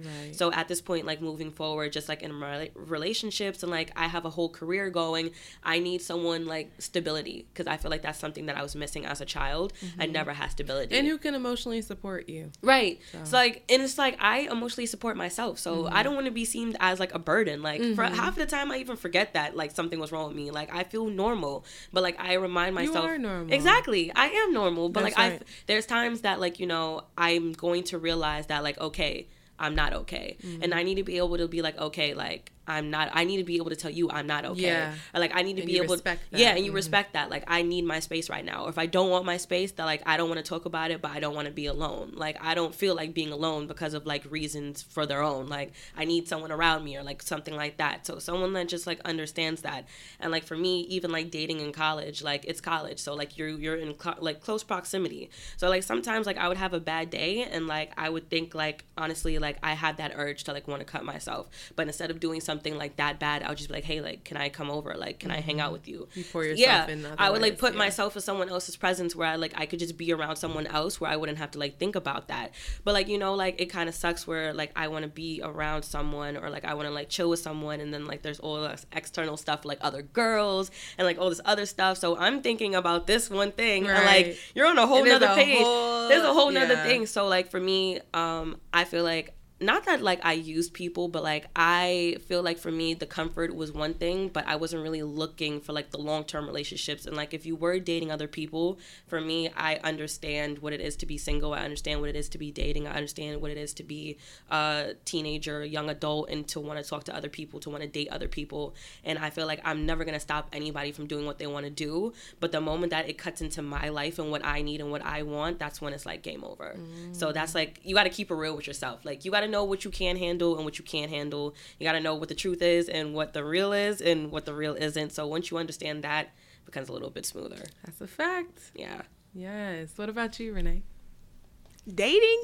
Yeah, like how? Ooh, child. Yes. What was the question? The question is. I know she was just sitting there like, you know what? I was like, oh, good for you, girl, because I just be. It took a while to get to this point. I swear to God. Oh my God! Stop. So, just your mental state of mind currently, and how that has been in your dating and relationship life. My mental state currently is just like, I think I spent a lot of time, especially when I turned 20, well, I'm 26 now. When I turned 25, I had this real moment with myself where I was like, you lied to yourself for so long and put so much pressure on yourself that didn't belong there. I don't know why or when I started telling myself that all these things were going to happen when I was 25. Like, remember that? Oh yes, Remember that? Because you know when you're 15 and you're like 10 years from now. My 25-year-old life, I was supposed to be married with 2 kids. Okay, I'm supposed to be almost married. You were lit. When people asked you Right. when you were 15, 10 years from now, you're like, please, honey, this is my life, this is my life, this is my life. Right. And when I turned 25, I had just quit my job, so I was broke. And I'm trying to figure out how the 15-year-old me wasn't even close. Yeah. You know what I'm saying? And then coming to terms with, you had put all these expectations for your life of what you thought was going to be success at this age. Mm-hmm. And you're now having a hard time accepting reality of where you're at. Not that your reality is bad, but when you're comparing your present with what like you made up in your mind, Right. there is sort of like a sad, I was just so sad and very disappointed because I felt like I had let myself down when in fact I had just set myself up for failure, because it was like, instead of being like, this is where I am, this is where I'm going, I was so like focused on like all these things that didn't happen. I thought it was supposed to happen. Right. I'm alone. I'm not like, I have a definition for that. I call that fairy tale syndrome. That's oh, like my honey, personal I was definition. in Disneyland. Right. I be in Disneyland, Disney World, all that. So at 25, I had this real like wake up call of like, okay, this is where we're at, and you didn't fail because these things didn't happen, like, and it's okay, and you don't need another person to validate you at this moment because you're this age. And that to me, honey, took a lot of weight off my shoulders, because when I turned 25, I was like, dang, ain't no dude calling me to be like, I'm so happy, we're together. It was not what I had imagined, but because I started to accept where I was and realized that I was looking for validation in that relationship, it didn't even matter who he was. It was like, I'm 25, this should be happening for me. Right. And that didn't happen. And I'm so glad that I took a step back and I was like, well, what do you want personally? You had put so much weight on a relationship that was supposed to happen and all these things that were supposed to happen. It was like, because that's what I saw my parents do. Mm-hmm. So growing up, awesome. I feel like my parents painted a very unrealistic picture for me. So, because it's a one in a lifetime thing. Like at 21, they're married. So I'm like, I'm gonna have my kids. Yeah. Now that I look back, I'm like, y'all were on crack. Having 7 kids by the time you're 27, you're nuts. Oh my God. I'm 26 now. You think I could have a baby? I mean, maybe, but like there were 6 of us. The climate has changed. My mom had 6 kids by the time she was my age. I'm not finna do that. Yeah. God bless y'all. But I think like coming into my own and being like able to accept where I am and where I'm going was a big thing for me. I'm not necessarily looking for anyone because I'm doing a lot of self-work and a lot of realization. I think you touched on it earlier of like being an entrepreneur and how much there's so much mental that went into me after I quit my job and started my business of like, there were lies I had told myself of why this couldn't work, and having to work through that personally also is reflective in your business, because it's how you approach it is way differently, because some of the restrictions you put on yourself are then seen in business. And I would be like in meetings not feeling worthy and being like, well, I feel kind of uncomfortable, like, am I supposed to be here? And it's like, no, you are. And I think doing the work now is reflective of like the success of having in my business and the decisions I make. I'm no longer holding myself back. And I think that's because I'm doing the work internally of being like, you can have whatever you want. And I'm doing my affirmation and I'm seeing myself as the person that God sees me, and not the person that, society has put limitations on, or seeing myself and comparing myself to others. Like, creating your own reality is tough, but possible. And, I think for me, I'm living in this world of like, it's possible. Whatever it is that you see for yourself is possible. And, yeah, man, it's a work in progress. Like, it's a lot, but I'm really happy. I don't think I would necessarily want to bring another human being into where I'm at right now, because that's what I kind of explained to, you know, a couple of people. I was like, I'm not in a place to like even add value to a relationship right now, because I'm adding so much value to myself right now, and I need to be, because for years I wasn't doing it. Yeah. So it's like, I gotta do it right now, because I don't want to be 30. I don't want to be 35, 40. You know, you see people now. I see people who I'm like, you didn't do the work, and this is why you're And like it shows. this. I see it now. Yeah. I'm like, that could be me if I don't like. So that's where I'm at right now. Yeah, and that's very mature of you, because I feel like a lot of people just get into this space where they just trying to couple up or like just do whatever just so they can just be booed up. Something. But right. I think that's more of an internal thing, because like, let's say for instance, like a female being with a guy that you know that you have why are you with that person? You ain't got no business being with that person. And I was in that place too. Like, I used to think about it too. Like, even though I'm in high school, like my boyfriend, like he used to cheat all the time. Like for me, like I was just like, he's young, he's learning. I was giving excuses out the wazoo. Crazy. I was pulling shit out my ass. Like as a kid, right? As a kid, so it was just like, but we had like a connection. Or that's what I was telling myself at that point. Like, I know him better than anybody else. That's my best friend. Like, he's still learning, and I'm just making excuses for why you're a shitty ass person. But like, as you grow up, like certain people's behavior like that just continues. Like, they don't get that. So now you're like a grown-ass man, and you're still doing what you were doing as a high school student because nobody checked you. Nobody told you about yourself. Nobody left your ass. Nobody left you to like actually think about the consequences of your actions, which I wish that I would have did at that point. Like, I still did it, but like I did it later on in the game. So I wish I would have like showed him in high school, like, yeah, like I'm that bitch. Like, you're not about to do that to me. I did show him that later on in the game. At that point, y'all both growing. So yeah, right. So like at that point, like it took me, and I had like my own issues. So like this is like playing with my confidence too. So I'm just like thinking like, you know what, like I'm not gonna get better than this, because who else is gonna want me? So it's just like it's a mind thing. But like as you get older, it's just like, you know what you want, you know what you're worth. So why are you letting any man walk into your life and think that he's gonna treat you any other? The self-worth. The self-worth. I walk into therapy and I'm like, let me tell you about this. Like, we joke about it now, but like that's kind of like why I'm single, because I just don't feel like I have to minimize myself to like adhere to anybody else's shit. Yeah, I think I identify a lot with a lot of your perspective. I guess maybe because of the entrepreneurial route, but time is not enough of it, right? And and I've come to realize through like experimentation here clearly that I don't have the time the way that I want it to dedicate it to somebody else. So too. I am openly selfish. Like somebody, they'll be like, hey, you know, just get a girlfriend. I cannot. Because I don't want to dedicate it's not even that I solely don't have, like that would be a cop out.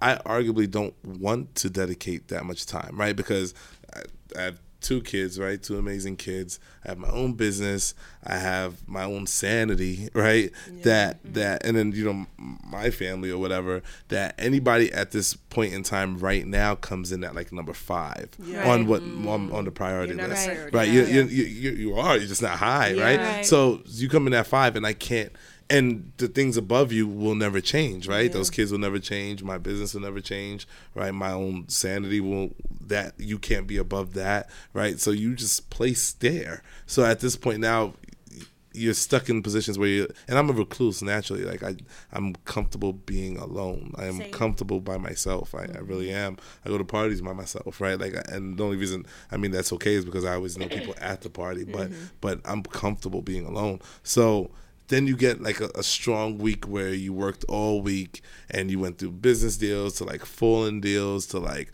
just whatever the case may be, and you sat with yourself trying to build different projects, whatever. Then you get like one day out the week where you get a second to breathe, and then you have to dedicate some of that to somebody else. Now I'm good. I don't have it. Like I want to lay in my bed. Like I'm that guy, and I'm like I'm busy, and my busy means what are you doing today? Like, right, and my busy means I'm laying in bed. Like right, doing nothing is my busy. Like that's my busy but you're not doing anything. No, but I'm busy doing nothing. Right. Like that's how this works, right? Really so you gotta book time. That's it. Right, and it's tough. And I mean, ideally, I don't want it to always be that way, right? But that's the reality. That's where it is now, and I think even more so, it's I'd be hard pressed. Like as of now, I haven't found anybody that can deal with being in that position. What, you know what I'm saying? 5? Right. Yeah, sure. Okay, You know what I'm saying? Being uh-huh. number 5 or understand, like, dating an entrepreneur is very, very tough, right? And because there's like these manic I heard a deep moments. sigh from somebody. I'm like, Right. I remember a Wale quote a long time ago where it was like, yo, if you're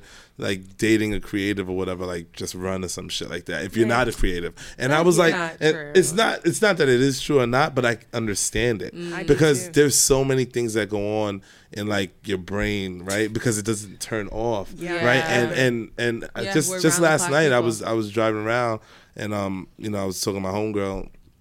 And then it was like 10 p.m. and my phone is going off or whatever. And she's like, your phone is going off. And I was like, interestingly enough, work actually starts now. You know what I'm saying? Because like throughout the day I train. That's cakewalk. It's now after like 9, 10 where people are sending those food logs or whatever, or I'm planning for the next day. So work is actually now. Like you don't really have a 9 to 5 shut off button, Right. no clock out, Right. no slip Yeah. or whatever. That's just 24/7. So Right. now you got to find somebody that can Get deal there. with that. Yeah. Meaning, for me, it's like if this person's an entrepreneur, that'd probably be great. Or if they're just hella busy or whatever, that'd be great. Are you too busy or are they not busy enough? Well, in my lifetime, to be honest with you, in like the last 5 years of like dating or talking to women, to be honest with you, they're never busy enough. Yeah. Right. I haven't found one that I want you to be more busy than me. Like, please. Right. Like, let me be the one that's like, I haven't seen you in days, bro. Like, I've never had that. I've always been the guy where it's like, Irv, I haven't seen you in a week and a half, and I'm like, I've been working my ass off for a week and a half. You know what I'm saying? Like these And kids. surprise, Right. it's gonna be another week. Right. Yeah. Can we see? Can we hang out this weekend? I'll see. Right. I know. And I think know people that. really think that Dating- you're lying or something. Like, no, Yeah. like my life is really this complicated. Right. I was So, gonna say, right. like in this dating culture, there's this like entitlement to people's Oh time. my Right. god. So it's like you're living like okay, well, you know, I haven't seen you in a couple of days. Well, can we plan this? And it's like, as an entrepreneur, as a creative, our schedules are never the same. Never. Like it sounds fucking crazy, but like I literally send my boyfriend like my schedule for the month and be like, here are my free days. Now figure out what Like we're gonna imagine do. I working get all that. day and then having to do your passion at night. Like, Girl, I get that is my That's it. life. I get that, and I get that, and that's a real thing. Now imagine, like, even worse, right? When that shit is all day, literally, all right? day. And you can't even turn that off Yeah. the way you want to yet, right? Because it's not where you need it to be able to turn it off Right. like that, right? Yeah. Obviously, you get to a point where you have a staff or employees or Right. whatever You the can case may be, you can delegate. Right. But Right. as you're building this, it's very challenging, and then you find yourself hurting that other person, Right. Yeah. right? Right. Because You're neglecting right, them. because you're Yeah. neglecting I don't them, wanna right? feel And that. I was No, in a exactly. You situation never like wanna put I was in a somebody in that situation like that position. as well, and she wasn't saying anything because she was trying to be hella supportive. Supportive, Yeah. So I'm not around for a week and a half, 2 weeks. Right. She's not saying anything, She's but I dying know inside. like she's hurting through this. Of Like course. I know. Right. So in my head now I feel guilty or Right. whatever. Let me free right, you. Right. Yeah. Right. No funny shit. No, it was for real, I almost like understand. when the the ship sailed and it was like, yeah, this isn't gonna work, and it wasn't my call. The person was like, yeah, this isn't gonna work. Yeah. I was like, I feel you. Like I was, and it's not that I wanted them to go, right? It's not that I wanted them to go because the person was dope, but I was like, It's I get it. hard. Like I get Yeah. it. This shit is hard, Yeah. and somebody else can provide you differently, and Yeah. and I'm gonna let you enjoy that or find Yeah. that because I can't. it's do all it. according to like what you want and what you need. But again, like I was saying before, you have to be honest with yourself. Yeah, I'm Yeah. What can you super handle I'll be and what honest. can you I'm not honest. handle? I'm selfish. I don't I'm think honest. people listen though. I think when I tell men that I'm busy, I don't think they They don't take you serious. I They're don't like, yeah. Because think they don't respect your time. they Right. don't. They That's don't. the And I problem. think they think because I co-founded one company that I have is image management. So we're working with clients. So that's like that doesn't stop. Like right now, she's like sending me voice memos, and I'm like, I don't know what she's talking about. I'll have to listen to that later. We're in different time zones. Some of my clients are in Europe, so like when they're waking up, I'm supposed to be going to sleep. And if they're like, hey, let's send an email really quick because we need to do this, and I'm about to go to France. So it's like. I literally have like no scope on like when people are like, can you do this later? I can't. If I get a call and we're at dinner, I gotta take this call because this could be the difference between like a 6-figure deal and like not like I have to take like I can't like separate it right now. So then I'm at dinner, I feel rude, and I'm on a call. He's trying to explain to me why we need to put this email together because it's very time. There's no balance. So for me, it's like when I tell you I'm busy and that I don't want to neglect you and I can offer you friendship, I'm serious. Yeah. Like I can't do anymore. And I think that, one, if people would to believe people when they tell them where they're at, people would be a lot happier. Yeah. I think I had to start doing that myself. Even before I was an entrepreneur, I had a lot of free time because I was working, but I wasn't, it's different when you're an entrepreneur. When I was working like a 9 to 5, I did have a lot of free time. And when men would tell me they were busy, I'd be like, he's not that busy. Now that I'm on the other side of it, I'm like, believe people when they tell you where they're at. Yeah. That's my biggest dating advice, period. If someone tells you they're not available, they're not emotionally available, believe it. Right. Stop forcing it. Believe it. Even with friends, sometimes even with friends, like sometimes you just are too busy to even see your friends. Yeah. You know what I'm saying? And that's another podcast too. But like if so many episodes, right. We're about to have a spin-off. Right. And it's for me at least, it's friends that aren't in that same space. Right. Yeah. Like for example, like you and me will see each other outside monthly or whatever somewhere, right? But then if you have friends that don't do that, or they're not at these type of events or whatever the case may be, it's very easy for you to not see them very often. You know what I'm saying? Because they just become work distant. They just work regular jobs, which is dope. Yeah. But your life isn't regular in that regard, right? And air quotes, right? Yeah. And then so now it looks like you're distant, or it looks like you're this guy, right? Because I deal with that every day. You're here, or you're there. Oh, why you ain't show up here? And I'm like, but I have to be there, and I have to be here. Different. And this was a play move that I had to be there, right? It's different than going you out guys for can't, right? And I can't really give you a +1 on my +1 because I got invited. Their podcast. I had that conversation yesterday. Somebody was like, "Yo, can I come?" I was like, "I can't invite you when I got invited." Like, I was invited. That's not how this works. And it was like, "Oh, okay." You're not trying to put me on. Right. Listen, it's that entitlement. This is business, bro. And it's like, like the next time, like you go so and so, like, can I come? And I'm just like, listen, I'm lucky I even got to go. So they invited me. But you don't ever want to seem like you're not trying to put on for your friends. Right. Like you're teetering. Whenever I can, and I always tell, like, because in college, like I was like a big person on like just like having other people underneath me, and like understanding that like it has to be one person that like opens that door that like pulls people through, because I was always the person that knocked down the door for myself. But I'm understanding that like as like younger me, I would want to like look up to someone and be like, oh my god, like they're opening doors for people. So I always wanted to like do that, but like you have to do the work yourself, because I didn't get to where I was by like just like hop skipping and just like knocking on doors and stuff. I'm breaking the door down, like that's how I feel. And like people literally feel like this sense of entitlement where they're just like, oh, like put me on, like this person put me on. Like I once had like someone like one of my colleagues from school, he was like, oh, like so and so, like this person, like do you mind like just reaching out to them, because like I've emailed them and like they're not responding to me. And ironically, I had just met up with that girl like recently, and we had lunch together, so we were just talking about it. She was just like, yeah, like my like feeds are like crazy because people hit me up all the time. People always want something, and I always have to be somewhere, and I like never get the time to myself. So I'm just like, okay, like if she's not responding to you, I'm letting you know that like she's a business person. So if she's not responding to you, there's probably a pile of things that she hasn't even answered yet. So don't even take that personally. If she's not responding to you, take it as either she's very busy and you have to catch her in another moment, or like maybe catch her in person, like catch her another way, or like just relate to her as like a human, because like she's a professional. She's literally working all day, and like that little bit of time that she does get to herself, she's gonna spend on herself. So like you're literally trying to find any other person, like hit her up, and like yes, that may be like a good tactic for some people, but not for every single case. Like you have to be able to do the work yourself. Like don't feel bad because someone's not responding to you the way that you think that they should be. Like people are busy, people have lives, you got to do what you got to do. And I think that pins back to mental health, all of this, right? Like and like all of this in regards to like how people see your time, or how people even see you, your position. Right, or your position in life, or whatever the case, or what isn't in life. You know what I'm saying? So that takes a toll on your mental health too, because then now you start going through all these stressors, right? So now you start finding yourself under stress a lot, and then you start ignoring it because you're trying to please people, right? And I think that this is like a quote where it's like when language stops, disease sets in, right? Meaning like when you stop listening to your body, like, yo, I need more sleep or whatever because you're outside all the time, or I need to be more active because you're always doing for others or something like that, or I need to eat better, right? So it's like when language stops, that's when disease kicks in, and now your body starts breaking down, and now you end up with high blood pressure or whatever the case may be, right? Or you're diagnosed with depression, right? Whatever at this point, and those things tie back into how people treat you and how you respond to the stressor. You know what I'm saying? So because life, once again, stress is just a word. There can be positive stress, there can be negative stress.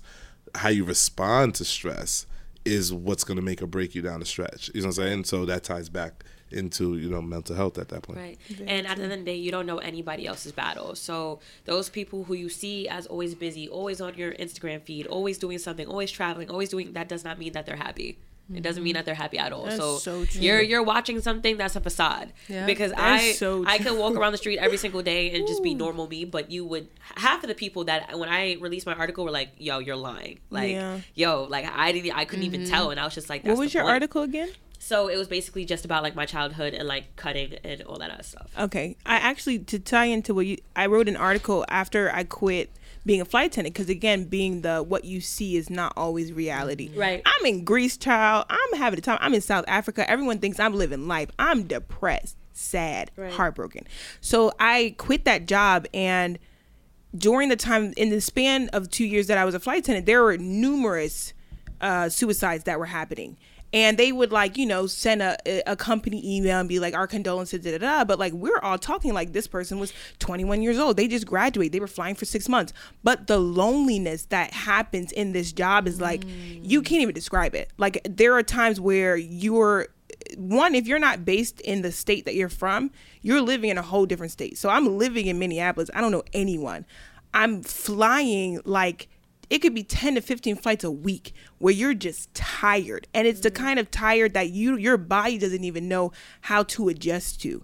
Because I always tell people, imagine the longest flight you've ever been on, the worst flight you've ever been on, and imagine working it. That's what being a flight attendant is like. No. Different time zones. Literally. I I'm going to London without like wanting to like jump off. So I'm going to London. I'm going to California. Right. You can't. And people are like, pack your meals. I'm packing my meals. There's no fridge at the hotel. Like, there's no balance that you could find. So after I seen like, okay, I quit now, there was like 2 women that had committed suicide, like not even 25. And I'm just like, man, this hurts my heart. Like, I was literally sitting in bed crying because, like, one, that could have been me. If I had ignored the signs and continued in this job, that would have been me, no doubt about it. Go ahead. I'm sorry. The amount of loneliness that just surrounded, like, missing Christmas, missing Thanksgiving, you just feel like you're in, like, just loneliness. So I wrote an article, and it was like, why flight attendants are killing themselves and nobody cares. And I just wrote it because I was on my bed crying, and I was like, I feel like someone needs to speak up for these voices that are clearly, like, people are suffering in silence to the point where I'm just like, nobody cares. And I remember describing it to my family like, I'm in a bad place. And because my pictures on Instagram maybe looked happy or I'm smiling in Dublin, I think it was hard for people to actualize the depression and the sadness I was going through. So when I wrote that article, I was like, I'm just going to put it out there. That article has like over 100 like K reads. Wow. They reached out to me and from Germany, and they wanted to translate it because they were like, we think our readers need to hear it. And I was just like, wow. Like, I think it blew my mind to think, like, of course this is so sad, but I was so happy that people were paying attention. Right. And I think, like, bringing awareness and, like, putting a voice behind, you know, these kind of topics are so, so important. Like, that's why I'm so happy you're doing this episode. Like, thank you. It's crazy. The place that I was in 2 years ago, I look back and I'm just like, I'm so glad that I was my own rescue. Like, I'm so glad that I stopped waiting for, like, life to happen or, like, listening to people who are like, this is going to get better. And I'm like, no, it's not, because you've been here for 10 years and you're mad sad, bro. Right. So I'm confused. Right. I think, like, really just, like, not minimizing my hurt and knowing that I could move forward into something different. Like, I always tell people, do not put your mental health, like, below that job. There are too many people committing suicide to keep that job. Let that job go. Across the board. You should be happy. You should not be feeling like you can't even get out of your car to do your job. You know, like, you have to make that a priority. And listen to the signs for yourself too, because if you're sitting in your bed and, like, you're supposed to be going to work right now and you're sitting there and you're like, I cannot do this shit. I don't want to do this shit. Something's telling you, don't do this shit. Like, you could just be having an off day, but if you're having repeated off days where you're having that same feeling, that off year, that off day, that off month, listen to that. Right. You're talking to yourself. Someone is telling you, do not do this. Like, Right. you're talking to yourself. You're not psyching yourself out. Those are the signs. It's the same thing like when your body's talking to you, when you're tired. Right. Like, if you're telling yourself, like, I'm tired, I cannot do this, don't do it. Yeah. That's it. Speaking of talking back to yourself, and because we do have to wrap it up because we are over time, and we could just talk about this for hours. Yeah. What would you tell your 10-year-old self? I'm gonna start with you, Irv. Oh man. What would I tell my 10-year-old self? That's tough. Because I believe in not living with regrets. So I think I would tell my 10-year-old self to say yes. And what that means is accepting things. Like when I was young, I was like an aggressive kid, middle child syndrome, Capricorn things type of, right? Like I was that guy. I was rebellious as a kid. Yes. And when things didn't go your way, I always fought back against the machine, whether it was my parents, whether it was the system, whatever the case may be, school. So in the idea of telling yourself, it's okay to say yes, it means allowing yourself to accept the things that are and things that aren't. You know what I'm saying? Like, I think we and I hope people take that into their current life now as well, is like just learning to accept that things aren't always going to work out, or things aren't always going to be positive, or things aren't. So I didn't understand that before because, I grew up in a religious household as well. And, when it's like this Jesus complex or idea that, things should be fine. Like we pray to this guy, you know what I'm saying? So or this woman, right? And when it's like that, you unfortunately rebel against the machine when things aren't, because you can't process that things don't always go your way or things don't always work out for the better. So like I said, to close that up, I would tell my 10-year-old self how to say yes to understanding that, or accepting that things are going to happen. And I think that makes for a better perspective on life. And then you see things differently through your glasses, and you now handle stress better, right? And you live better. And ideally, it turns you into a more well-rounded person at that point, because you're not always aggressive or angry that things aren't panning out, right? Amazing. What about you, Tamika? I would say, to like put it into one quote, you are everything that you need to be.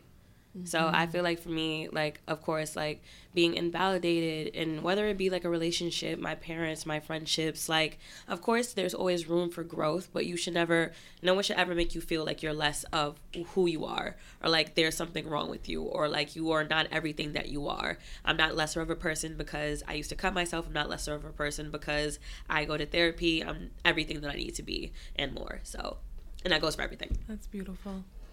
Go ahead, Renee. I think honestly, I would just, from my 10-year-old self, I feel like I was pretty smart when I was 10.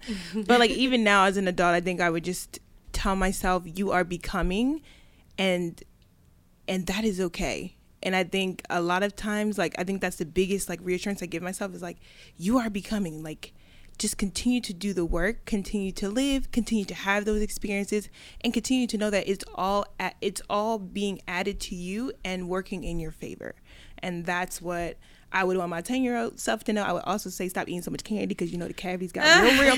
But no, like, just like you are becoming, and that is okay. Yeah.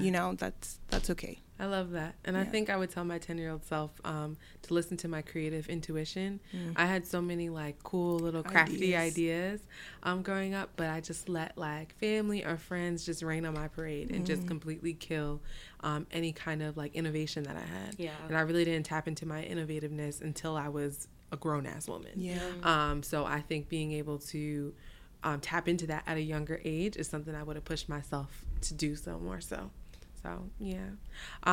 Like I said, we are over time, but we could talk about this for hours. Yeah. And I really, really, really appreciate each and every one of you for being here today and sharing your stories. Like, this might be like the most vulnerable episode that I've ever done.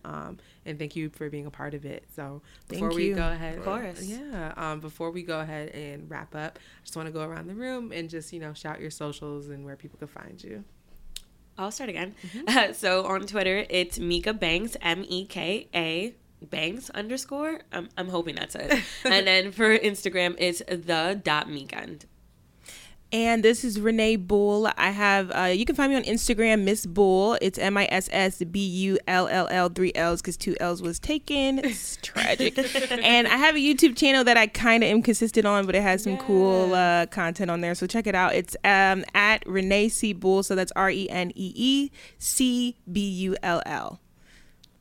Nice. Irv. All right. So my I didn't do the IG stuff earlier, so that's cool. My IG is Zeus of QLF. Zeus of QLF. I have the Interview Boot Camp, which you guys can catch me at and attend every Monday at 7 p.m. in on Fifth Avenue.